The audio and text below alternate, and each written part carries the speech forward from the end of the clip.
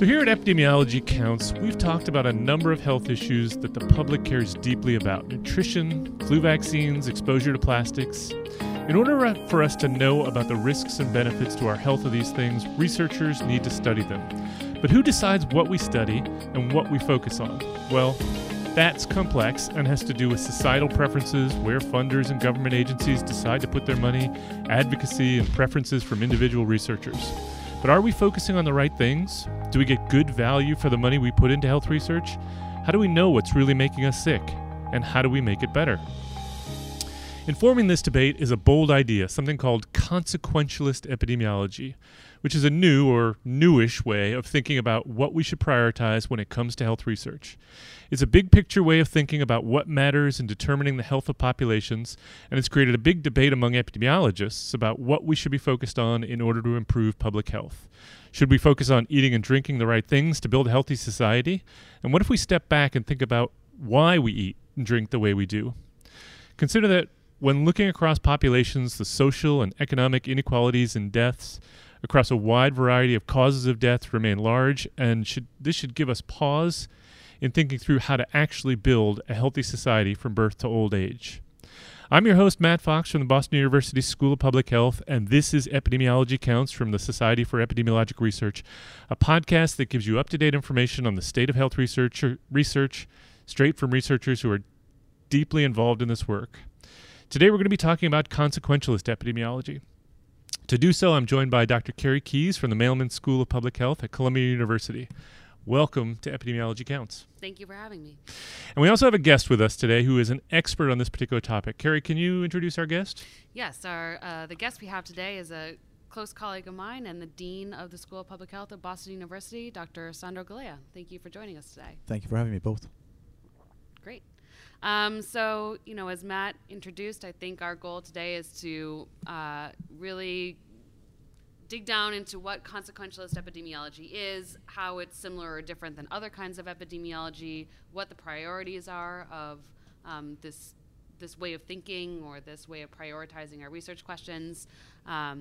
So I'm really looking forward to having a conversation with you. Likewise. So, just to kind of get us started, I wanted to talk about actually what are the major causes of death in the United States. How do we, in the news we might hear about particular causes of disease more than others, but if you actually look at the numbers, what's killing Americans? So that's a great question. In some respects, anybody listening will say, well, that's a simple question, right? There's a list of causes. But before I even answer that, and I'll get to the list in a second, let me start with a story. So Okay. I'll start with the story of Blind Willie Johnson. Now, anybody who knows the blues will know Blind Willie Johnson. He's remembered because we remember a few dozen of his songs. So Blind Willie was born in Texas at the turn of the 20th century. And he was born sighted, but the story is that when he was about 7, his mother threw lye in his face in a domestic violence incident, and he became blind. So he was poor, blind, black in Texas in the beginning of the 20th century. He learned how to play the guitar, and he made a living busking. Not a very good living, as you can imagine. And he got married, and him and his wife, they lived in a small house, and the house burnt down, and they didn't have any money, so they eventually kept living in the burnt-out husk of the house. When he was in his early 40s, he developed malaria. Now, this is Texas in the 1940s. Malaria was quite common, and his wife took him to hospital, and he was turned away from hospital. And it's not clear if he was turned away because he was poor, because he was black, or because he was blind. And then he died. Now, why am I telling this story? Because the question is, well, what killed Blind Willie Johnson? Now, what killed Blind Willie Johnson was malaria. Because malaria was the disease that killed him. Had he received treatment for his malaria, he would have lived. But the reason I tell that story is because when you hear that story, it's pretty clear that it wasn't just malaria that killed him. It was malaria, yes, but it was also poverty. It was also homelessness. It was domestic violence. It was racism. It was poor access to care. So I find that when I tell that story, most reasonable people get it. Most reasonable people get that all those forces killed Blind Willie Johnson. So now I come to your question, which is, so well, what kills Americans, you asked? Well, if you go on the CDC website today, you'll find that the leading cause of death for Americans is heart disease, and after that followed by cancers. Those are the leading causes of death. But there are also other analyses that have been done by the CDC that takes a different perspective, that says, let's not think about the pathology. Let's actually think about the behaviors that lead to those causes of death. And when you do it that way, the leading cause of death actually is smoking. The second leading cause of death is obesity. But there's another way of doing the analysis where you say, well, let's not take the behaviors. Let's take the world around us that shapes our behaviors. And when you do it that way, the leading cause of death probably is low education, followed by racial segregation. So all of these are really causes of death. It is correct to say that most Americans die from heart disease. I think it's also correct to say that most Americans die because of cigarette smoking. And I think it's also correct to say that most Americans die from low education. And in part, the argument of consequentialist epidemiology is that we should be aware that there are different ways of looking at the world, and we should be studying the factors that matter that ultimately shape health. And can I follow up on that a little bit? So would it be fair to say that if there are these different ways of looking at things that you're proposing, that the reason why there are these different ways that we get to the same result, essentially, which is the things that people are dying of, is because we could actually do something about these different factors? So say you were talking about education being one of them. So if we improved education, we would never get to potentially some of the intermediate factors, the behaviors, and then we would never get to the causes of death that we typically think of as causes of death. Is that the idea? How we look at let's just stick with cause of death, and we should also not talk only about death, but let's just talk about that for a second. How we consider the causes of death really matters for what we do with our science and what we do with our investments. Mm-hmm. So if we said the leading cause of death is heart disease, which is what we say a lot, well, what are we going to do about that? Well, what we're going to do is we're going to write a lot of papers about heart disease. We are going to invest billions of federal dollars in a National Research Institute of Heart, Lung, and Blood Disease. If we said, well, the leading cause of death is tobacco smoke, or even a bit more extreme, leading cause of death is low education, maybe we should have a federal research institute that is a national institute of research into low education and health. So there is a cascade of consequences to how one sees the causes of death. So I'm delighted we started with the question is, what are the causes of death? Because ultimately, that shapes everything we do. And just to finish, going back to Blind Willie, if we said all that kills Blind Willie is malaria, if we said really it was malaria, ultimately it was just malaria, then we should invest all our money in malaria. And that's frankly what we end up doing a lot in this country. We invest all our money metaphorically in the malaria, ignoring everything else. So I guess my question would be, what's the argument against that? Like, what's the argument for the malaria cause of death? There is no argument against it. This is not an or argument, it's an and argument. So the argument against, to use that term, which is perhaps more adversarial than I would put it, but just to sort of frame just the it. devil's advocate. Yeah, no, I understand. It's this country today, and just talk about the U.S. focus, and we can talk globally in a second. We spend $3.3 trillion on health, and we have the worst health indicators of any high-income country. Now, why is that? The simple explanation for that is that we spend all our $3.3 trillion essentially on the malaria, and we're not spending any of that money on the homelessness, on the poverty, on the domestic violence, and on the racism. And when you understand it, when you understand that it's the full set of factors that cause health, and you can say, if we're going to spend $3.3 trillion, we need to spread it out in order to promote health. One challenge which I often put out there is, can you name one other industry where we as Americans spend more, by 40% more, than the next closest competitor, and we get less?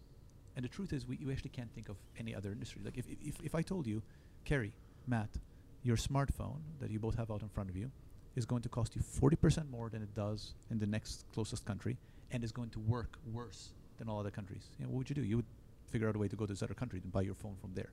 But in health, we accept that, and it is in large part because we are not thinking about what matters. And what matters is not, or malaria obviously matters. At the end of the day, malaria is what's killing me and you. Malaria matters, but malaria is part of a larger spectrum of forces. And what I was trying to get at with an epidemiology of consequence is to push us to ask the question, well, what matters? And at the end of the day, some of the work that you and I have done together is what matters most. Right. So what I'm curious about this idea, though, because it seems to me the response, and I assume you get this a lot, is, well, we know how to treat malaria, though. I mean, okay, there are hypothetical other malarias that we don't know how to treat, but we know how to attack problems like heart disease and things from a medical standpoint. We know how to try to make new drugs, and we know how to go through the processes of trying to potentially change people's behavior, but we don't know how to have big societal changes around education or poverty. No. That's just not right. First of all, A, we know much more than that question suggests, and B, we should give ourselves more credit. We can actually know things that we set our mind to. So let's just scale that back for a second. So let's take something that is one of the leading causes of that, no matter how you look at it, which is obesity. So obesity has risen tremendously in the past 25 years. Roughly, we've had an increase of about 50% in the prevalence of obesity nationally.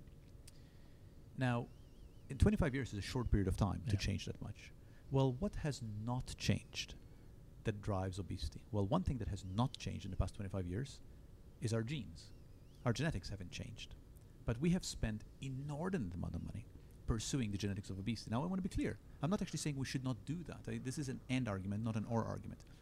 What we have spent much less money on is thinking about how do we restructure our environments so that you and I actually want to exercise, you and I want to walk rather than take our cars places. So we simply haven't made the effort to understand these forces, number one. And number two, we actually do know much more than we think we know. Let's stick with exercise for a second. Fewer than 10% of trips in this country are taken by walking. In a place like Germany, you have, depending on the age group, more than 50, 60, or 70% of trips made by walking. Now, Germans and Americans, they're not constitutionally different. We're all people. But they have structured a world which encourages walking. So we know much more than we know much more than we give ourselves credit for knowing. And we also have an opportunity to study and look into what we can do as long as we have the right focus. Do we know how to so I agree with everything you just said. Do we know how to change those things though? So I agree with you that we know that things are very different in Germany than in the US, and those things have consequences for health. Do we know how to get people to change their behaviors, or do we know how to change people's environments to make them more conducive to walking? So that question embeds multitude. So let me just parse it. Let's parse it out for a second. So let's start by how we change environments. So implicit in your question is that it's actually hard to change environments. And I've come to feel the way we change environments fundamentally is by changing the way we talk about things, by changing the way we talk about health in this context. And my last book, the title is What We Need to Talk About When We Talk About Health. And the point of that is really to say we should change our conversation, because once our conversation changes, if we stop talking about malaria metaphorically and we start talking about the other forces, we will, in short order, change what we study and where we intervene. So that's part A, how we change our environments. And I do think that changing culture, and Kerry has done some very interesting work about this, about the notion of culture and norms. And ultimately, I think we, as scientists, need to be in part in the business of changing culture. So that's part A of your question. Now, the second part of your question is, how do we change behaviors? I think a mistake that we have made in the population health sciences is thinking that we are any good at exhortative efforts to change behavior, at finger-wagging efforts that says, Matt, you should walk more, and Matt, don't eat those fries. Because the bulk of the evidence suggests that that just doesn't work, or if it does work, it works in the short term. So ultimately, it comes down to changing our environment. And changing our environment has to depend on us understanding what we want to change, and that has to depend on us understanding that these are factors that cause health. And, I think, too, then the question becomes, what are the barriers to doing that, right? And I think some of those barriers have to do with when you shift the conversation away from explicit, malaria is a cause of death to low education is a cause of death. One issue is that there's a diffuse number of outcomes that come from low education. So it's taking us out of the particular health sphere and forcing us to intersect with a lot of different other actors. It does. And right? It makes us uncomfortable. And the priorities are not all aligned among those different actors necessarily. But they should be. Sure. And it's art. So here's a challenge to us. So all three of us, we're all scientists within the academic public health establishment. And the challenge that I often pose to us in our school is, if not our job, then whose job is it to convince the world of what it is that we should study? And I really feel like starting from the paper on epidemiology of consequence, which Matt, you prefaced, I've been on this journey in the past 5 years of trying to push us to think critically about what it is that matters. And Kerry, when you and I did the paper, which we called What Matters Most, I still think that's one of the most important papers that I've ever had the privilege of being a part of, because it was really pushing people to say, it's not just what matters, because a lot of things matter, right? In the malaria story, I want to be clear, malaria matters, and poverty matters, and racism matters. But what matters most to shifting the health of populations? Let me tell another metaphor, if I may. So this one is borrowed from David Foster Wallace. So you have a goldfish in a bowl, right? And you want your goldfish to be healthy. So you tell your goldfish to swim in its bowl 10 times clockwise, 10 times counterclockwise every day, so it gets exercise. And you tell your goldfish not to eat too much of little food you give it on top, so it doesn't get fat. And when the goldfish is sick, you get it the best possible goldfish doctor. And then one day, your goldfish still dies. And you say, how could it be? It exercised, it ate well, it saw the best possible goldfish doctor. And then you realize, it's because I forgot to change its water. Now, usually when I tell that, so people say, well, chuckle and like say, okay, well, I get it. But that's exactly what we do, right? If we focus only on Matt, thou shalt exercise. Kerry, thou shalt not eat too much. Sandra, when you're sick, we're going to get you a good doctor. And then we forget that ultimately we are in water. We are missing an important part of the picture. Not to obviate the importance of the doctor when I'm sick. Mm-hmm. When I'm sick, I want the best possible doctor. And, we all need to eat judiciously and we all need to exercise. But the water around us is equally, if not more important. I think the what matters most question is, well, what is most important? Right, and how you, and what methods we can use in epidemiology in order to make those decision points easier of like what are the questions that I should focus on? What is the next step in my research? How do I prioritize different ways of thinking or different research questions? Because I think one problem, or not problem, I guess, or just one facet of this is that everyone thinks that their research question is the most important research question. That is something that academics are very good at.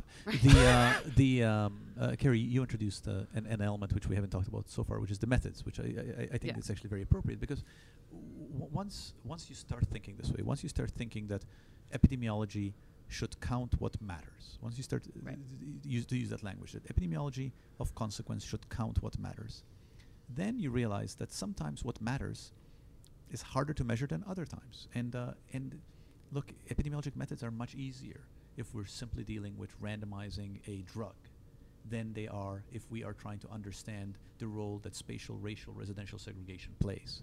These are they're a whole different set of methods. And there's reasons why they're easier and harder, in part because of where epidemiology comes from. Epidemiology as a set of tools emerged from medicine. It emerged from trying to help medicine understand the consequences of its approaches. So epidemiology emerged from a lens where it was already inclined to think narrowly and to think in a focused way about a particular set of easily measurable exposures. Mm-hmm. And there we have 100 years of history of that's where we come from. So for us today in 2019 to say, well, you know what, racial residential segregation also matters, and perhaps it might matter more than whether you take the green pill or the purple pill, all of a sudden it forces us to think quite differently, and it forces us to upend not only assumptions and norms, but how many of us in epidemiology have been trained and how our teachers were trained. Right.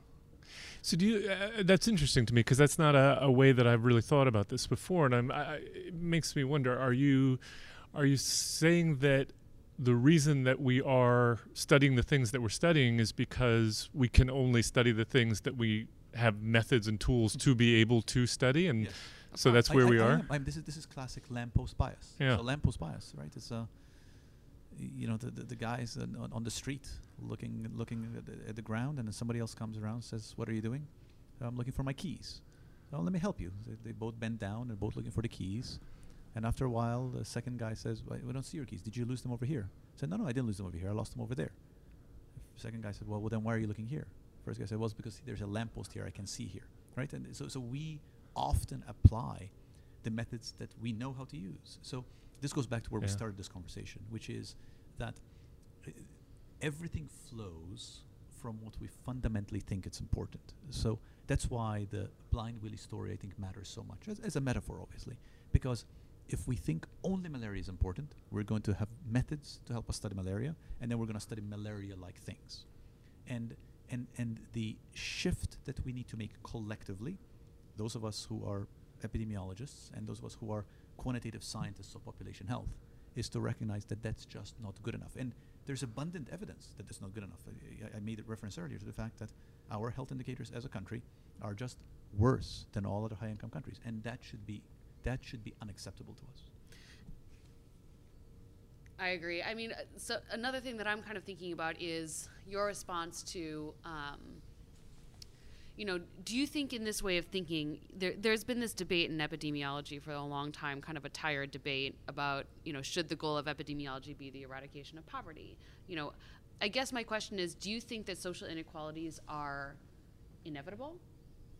Or do you think that they are fundamentally resolvable if we had the right methods, if we had the right data, if we had the right measures, and we had the right interventions? How far could we take that? I think some degree of heterogeneity in health indicators is always going to be with us. And I'm using my words carefully because the word inequality embeds a certain set of assumptions. Okay.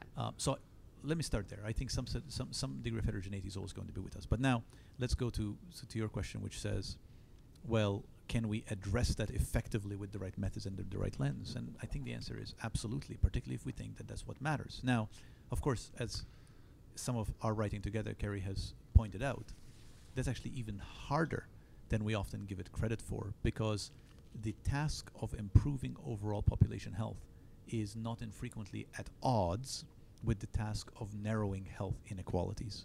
And that, right, which you and I have called equity efficiency trade-offs, is something which I think epidemiology has not grappled with. And it's something that we have to grapple with if we're going to say that health inequalities matter. Sorry, can you just explain that in more detail? Because I'm not sure I follow exactly why those two would be at odds. Yeah, so perhaps the easiest way to explain it is just through a simple anecdote. So suppose, Matt, that you are a health commissioner and you're responsible for a town of 100 people. And somebody says to you, the mayor comes and says to you, I want you to increase the colonoscopy screening rate, because colonoscopy saves lives, right? And you have a screening rate right now of 40%, and I want you to take it up to 60%. That's what the mayor says. And you have a year to do it. So you scratch your head and you say, well, my job depends on this, so how am I going to colonoscopy up from 40% to 60%? I know what to do. I'm going to take the money I have and I'm going to invest it in a educational program, and I'm really going to target doctors' offices to make sure that all patients hear about this and they all get colonoscopy. And you do that, and over the course of a year, your colonoscopy rate goes up from 40% to 60%. But then you look carefully at the numbers. Well, who is it that got your educational messaging? Well, the people who got your educational messaging are people who are well-informed, who are well-read, and who go to doctors to begin with. And when you look carefully at the data, you realize that what you did, you started with 40% overall, remember. That 40% represented, let's say, a 30-50 gap. 30% among the poor, 50% among the rich. Well, to get to 60%, you've left the 30 where it is, and you've raised everybody else to a 90. So you have achieved efficiency, which means you've improved overall health, but you've widened the gap. Now, the question is that acceptable to you? Are you okay with taking overall from 40 to 60 and widening the gap from 20 to 40? I may be getting the math wrong here. I'm thinking on my feet, but you get the idea. Sound about right. Yeah. Are you okay with that? Or are you going to say, you know what?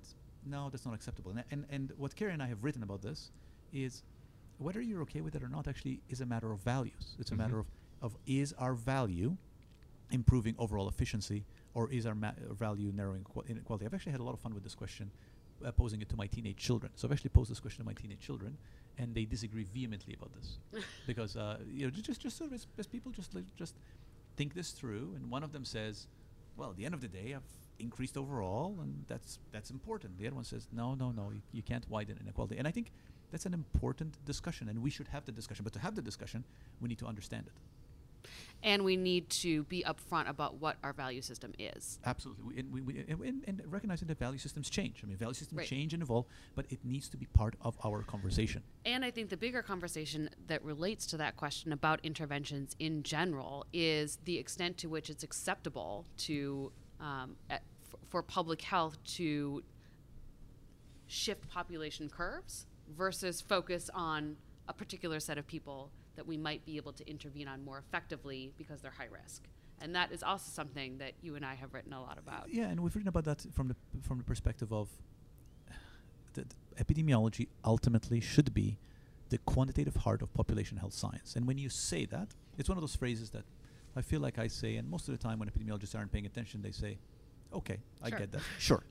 But that actually has real implications, because once you accept that what we are doing is about the health of populations, it has implications for how you prioritize, and to go back to where we started, to what matters most. And then it says, well, then what really should matter should be the overall health of population, not just one particular group. Right. Then you say, okay, well then what does matter to health of population? Let's go back to Blind Willie Johnson.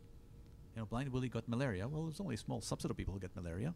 Well, maybe what matters most wasn't really malaria, but it was the poverty that he was brought up in, or the racism that he was brought up in, that was endemic. Right? These poverty and racism are small effect ubiquitous forces that have enormous, profound implications for the health of populations, that, to use Carrie's term, that shift the curves. And I find it frustrating when, within epidemiology and sometimes within science, and in talking to other people too, they say, well, but but how are you going to change poverty?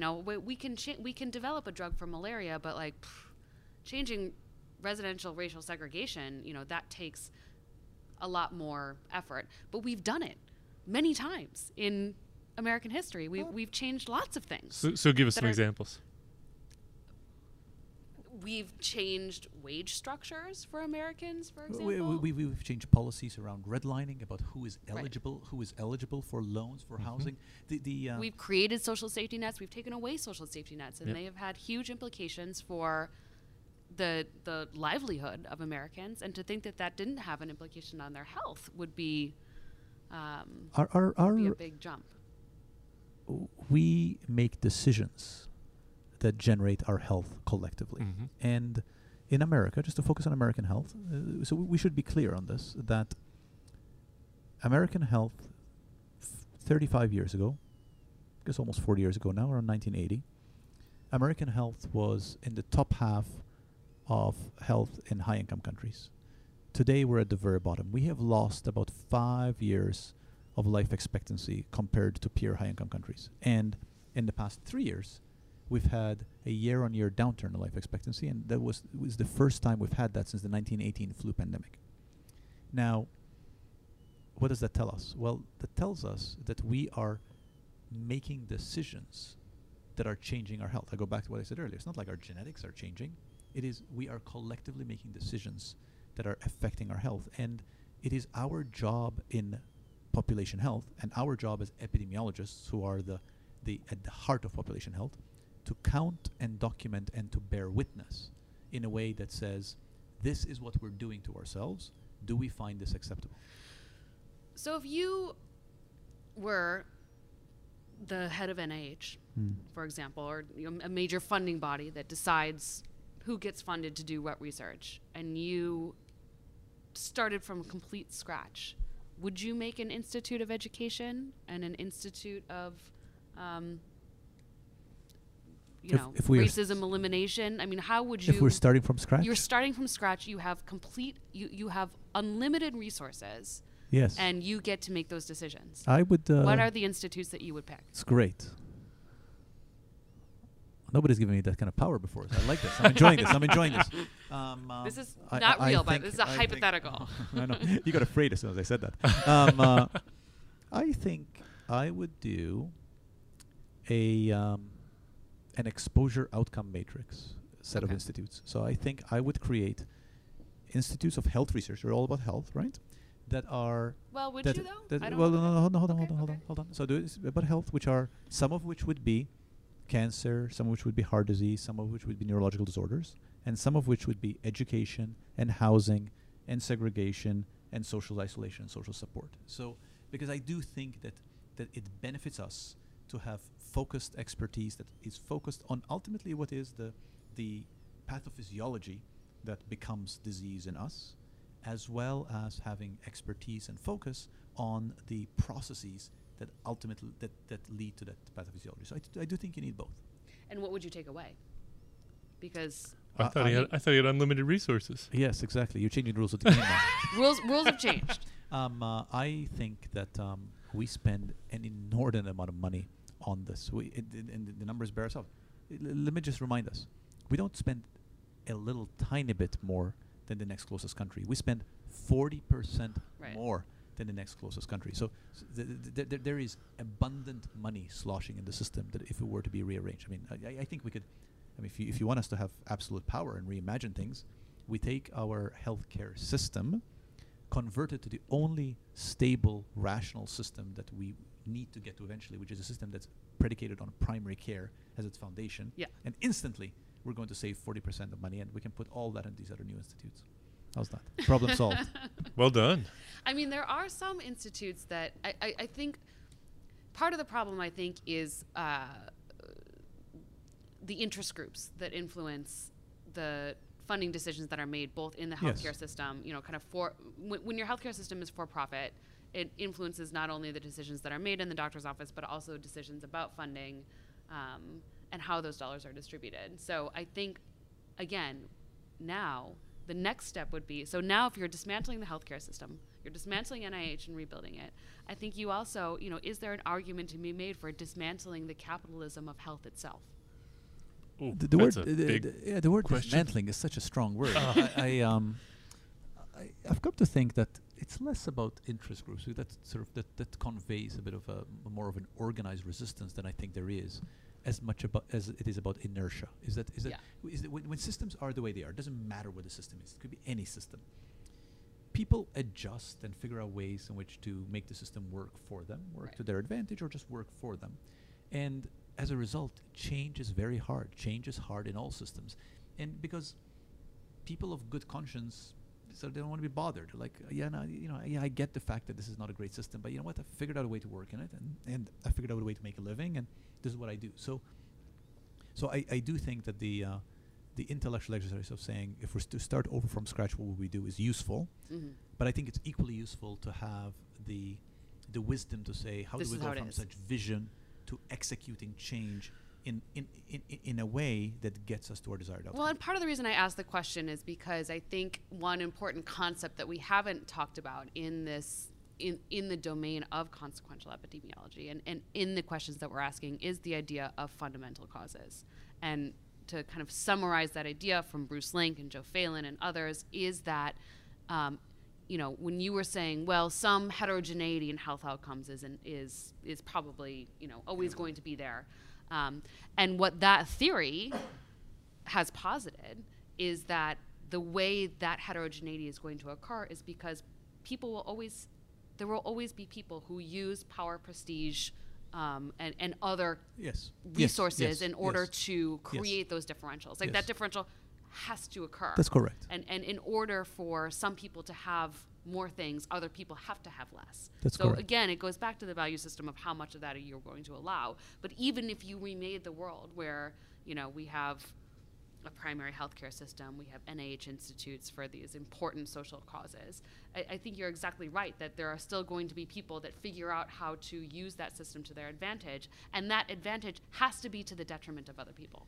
I think that's right, and I think, Carrie, in your last set of statements, you kept coming to the word values, and I've increasingly come to feel that, and I've written a few pieces on this, that ultimately what we do lies at the intersection of our values and our knowledge. So knowing is not good enough. We must also care about it. Let's just use concrete examples.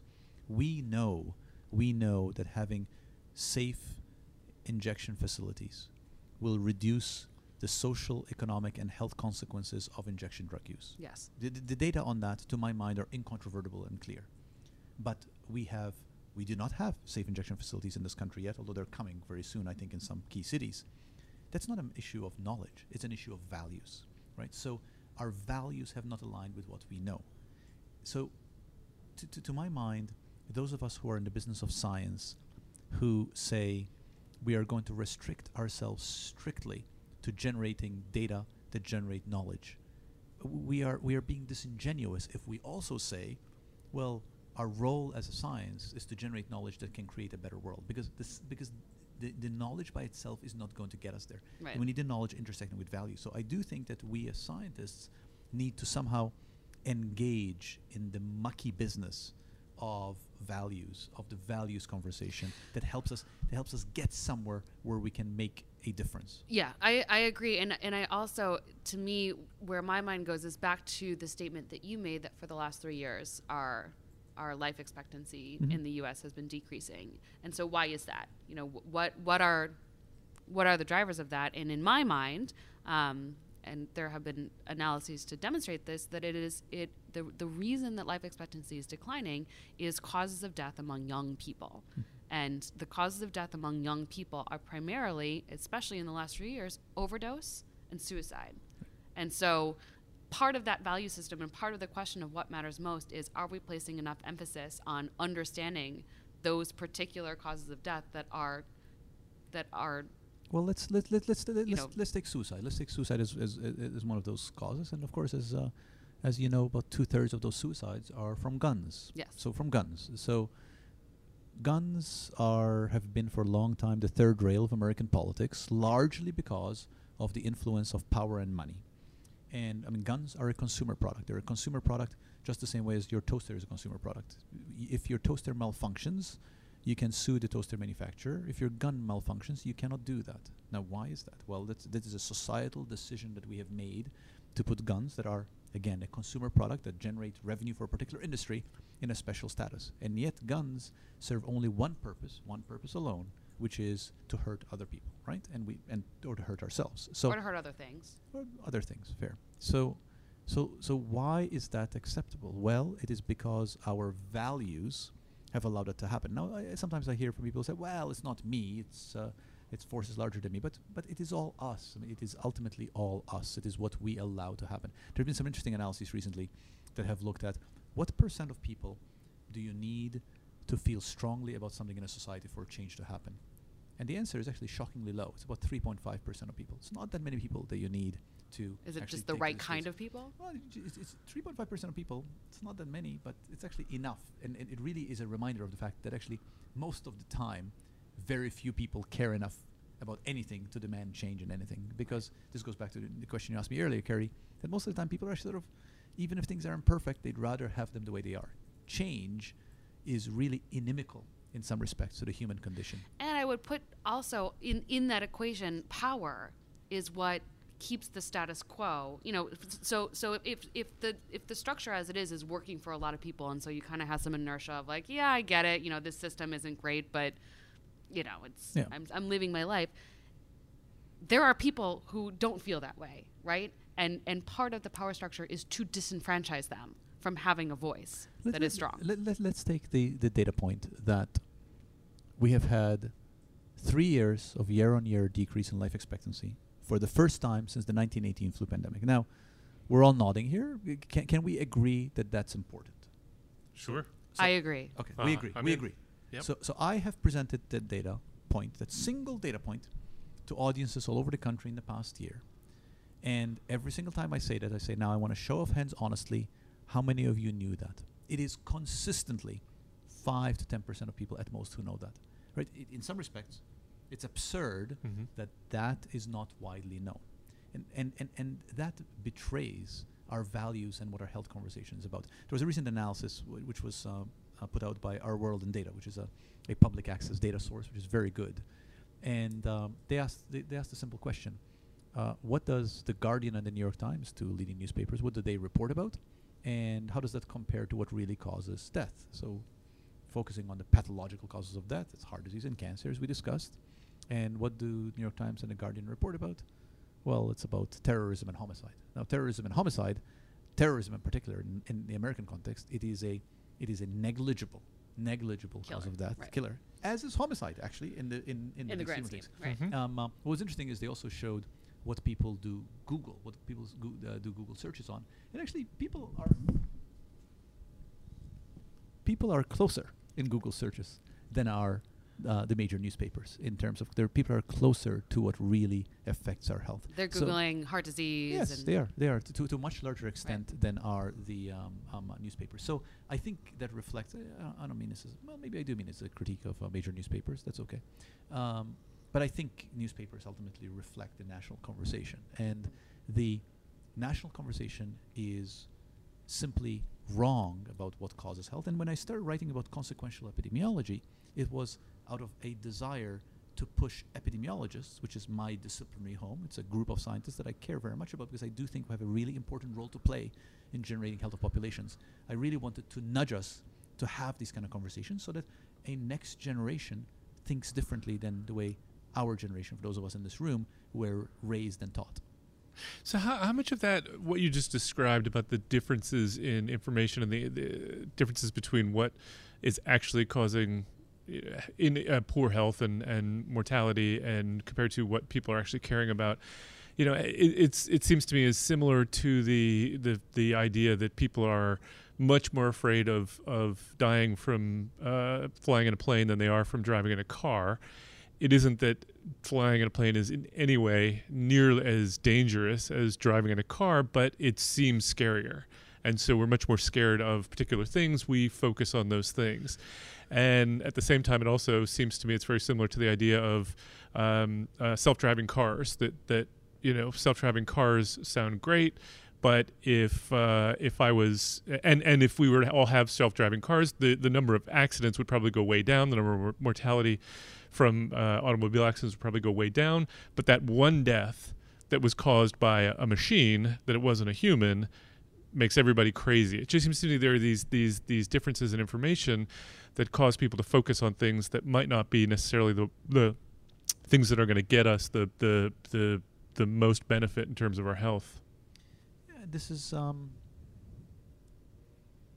I think this is on us. This is on us, and we, and by us I mean scientists and population health, to help educate people. And this is why, for example, just to go on a little bit of a tangent, but something which I've written about in the past few years, which actually stems from this consequentialist thinking, is the unfortunate distraction of an overwhelming emphasis on precision medicine approaches. So just to be clear, I've always tried to be clear about this in what I've written and what I've said. I'm not against precision medicine approaches. I think there is tremendous potential for discovery science through more precise targeting of genetic molecular factors. So just to get that out there.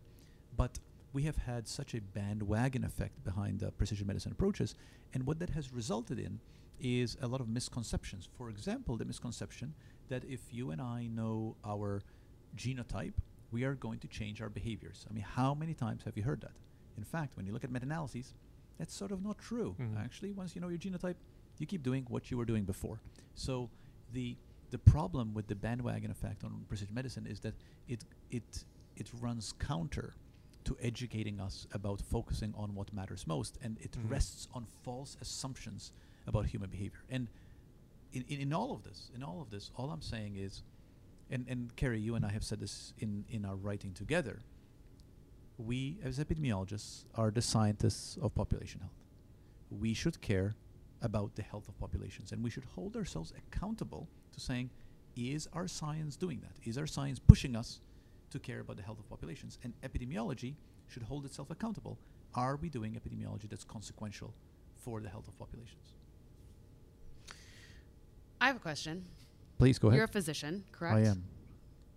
So, kind of along these lines, like in terms of zeitgeist and paradigms, and in terms of the strength of the evidence that's available, if you had a patient sitting in your office,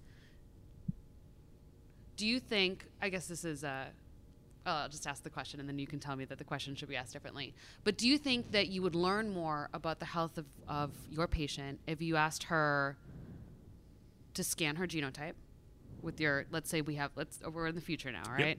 Yep. You have on your iPhone, you can go to your patient, you can click a button and you're going to scan her whole genotype. That's the iPhone that costs 40% more than it does Right. in Denmark, but works 40% worse. Yes. That's right. Okay. So part of what you get in that 40% is Yeah. a genotype scanner. Yes. So you can scan her genotype, or you can say, how's your relationship with your husband right now? No, that question is too easy. You should ask something harder. I mean, the answer to that is abundantly obvious. Scanning her genotype is going to tell you and there are good papers on this. It tells you very little more than actually you get out of how's your relationship with your husband, or tell me what diseases your parents had. Right. So having a patient in your office and you ask her, what were your mom and dad sick from? And she tells you that. And you know what? It's much cheaper than your iPhone with the new genotype scanner. But yet I think the public and science, I mean, I think we're all enamored with the idea we are. that we're going to create troves of data that have high velocity and high volume, and that it sounds great. It sounds great that there was a paper recently in the New England Journal kind of describing a world where you take a picture of a mole, right, and you can upload it to a system where artificial intelligence machine learned system will not only tell you the probability that mole is irregular, but it'll make an appointment for you with a specialist that will be immediately cleared through your insurance, because all these systems are talking together, and it coordinates with your Google Calendar and says, you now have an appointment with Dr. So-and-so next Wednesday. That world sounds exciting. It does. I want to live in that world. So do I. Right? So do I. Here's another world I want to live in. Okay. I want to live in a world. Is ice cream free in this world? Well, not just the ice cream. It's non-fattening ice cream that's free. Oh, even better. I want this. Here's the world I also want to live in. I want to live in a world where I don't have to worry about my kids ever having to worry about bombs raining down on them in this country, because we have a network of laser beams that zaps any foreign object that's coming from the sky that could threaten the Americans. Yeah. And as a result, keeps us all safe. I want to live in that world too. And you know what that world is called? That's the world of Star Wars, which was Ronald Reagan's great effort. And the reason I'm using the Star Wars example is because I can think of many worlds in which I would like to live in. And just like Star Wars, many of them are infeasible and unrealistic. Now, I think there's nothing wrong with vision. There's nothing wrong with aspirational vision. Nothing wrong with moonshots. So I do not want to be sort of painted in the corner of the Luddite says, well, he doesn't want to dream. No, I think it's great. These things are great. These things are aspirational. But we should not be sacrificing generations and lives needlessly for the sake of things that we're ultimately not going to achieve in our lifetime or subsequent lifetimes. Today, we are here at epidemiology meeting, and just one of many presentations that shows that if we raise the gun law, I was law, just going to bring that up. We raise the gun law. You see, when I mind meld. As the kids would say. Go ahead, I missed this one. Yeah, so it was you shocking. You go ahead. Well, at one of our presentations today, one of the talks was about how many firearm suicides among adolescents we could prevent by raising the age at which you can purchase a gun from 18 to 21.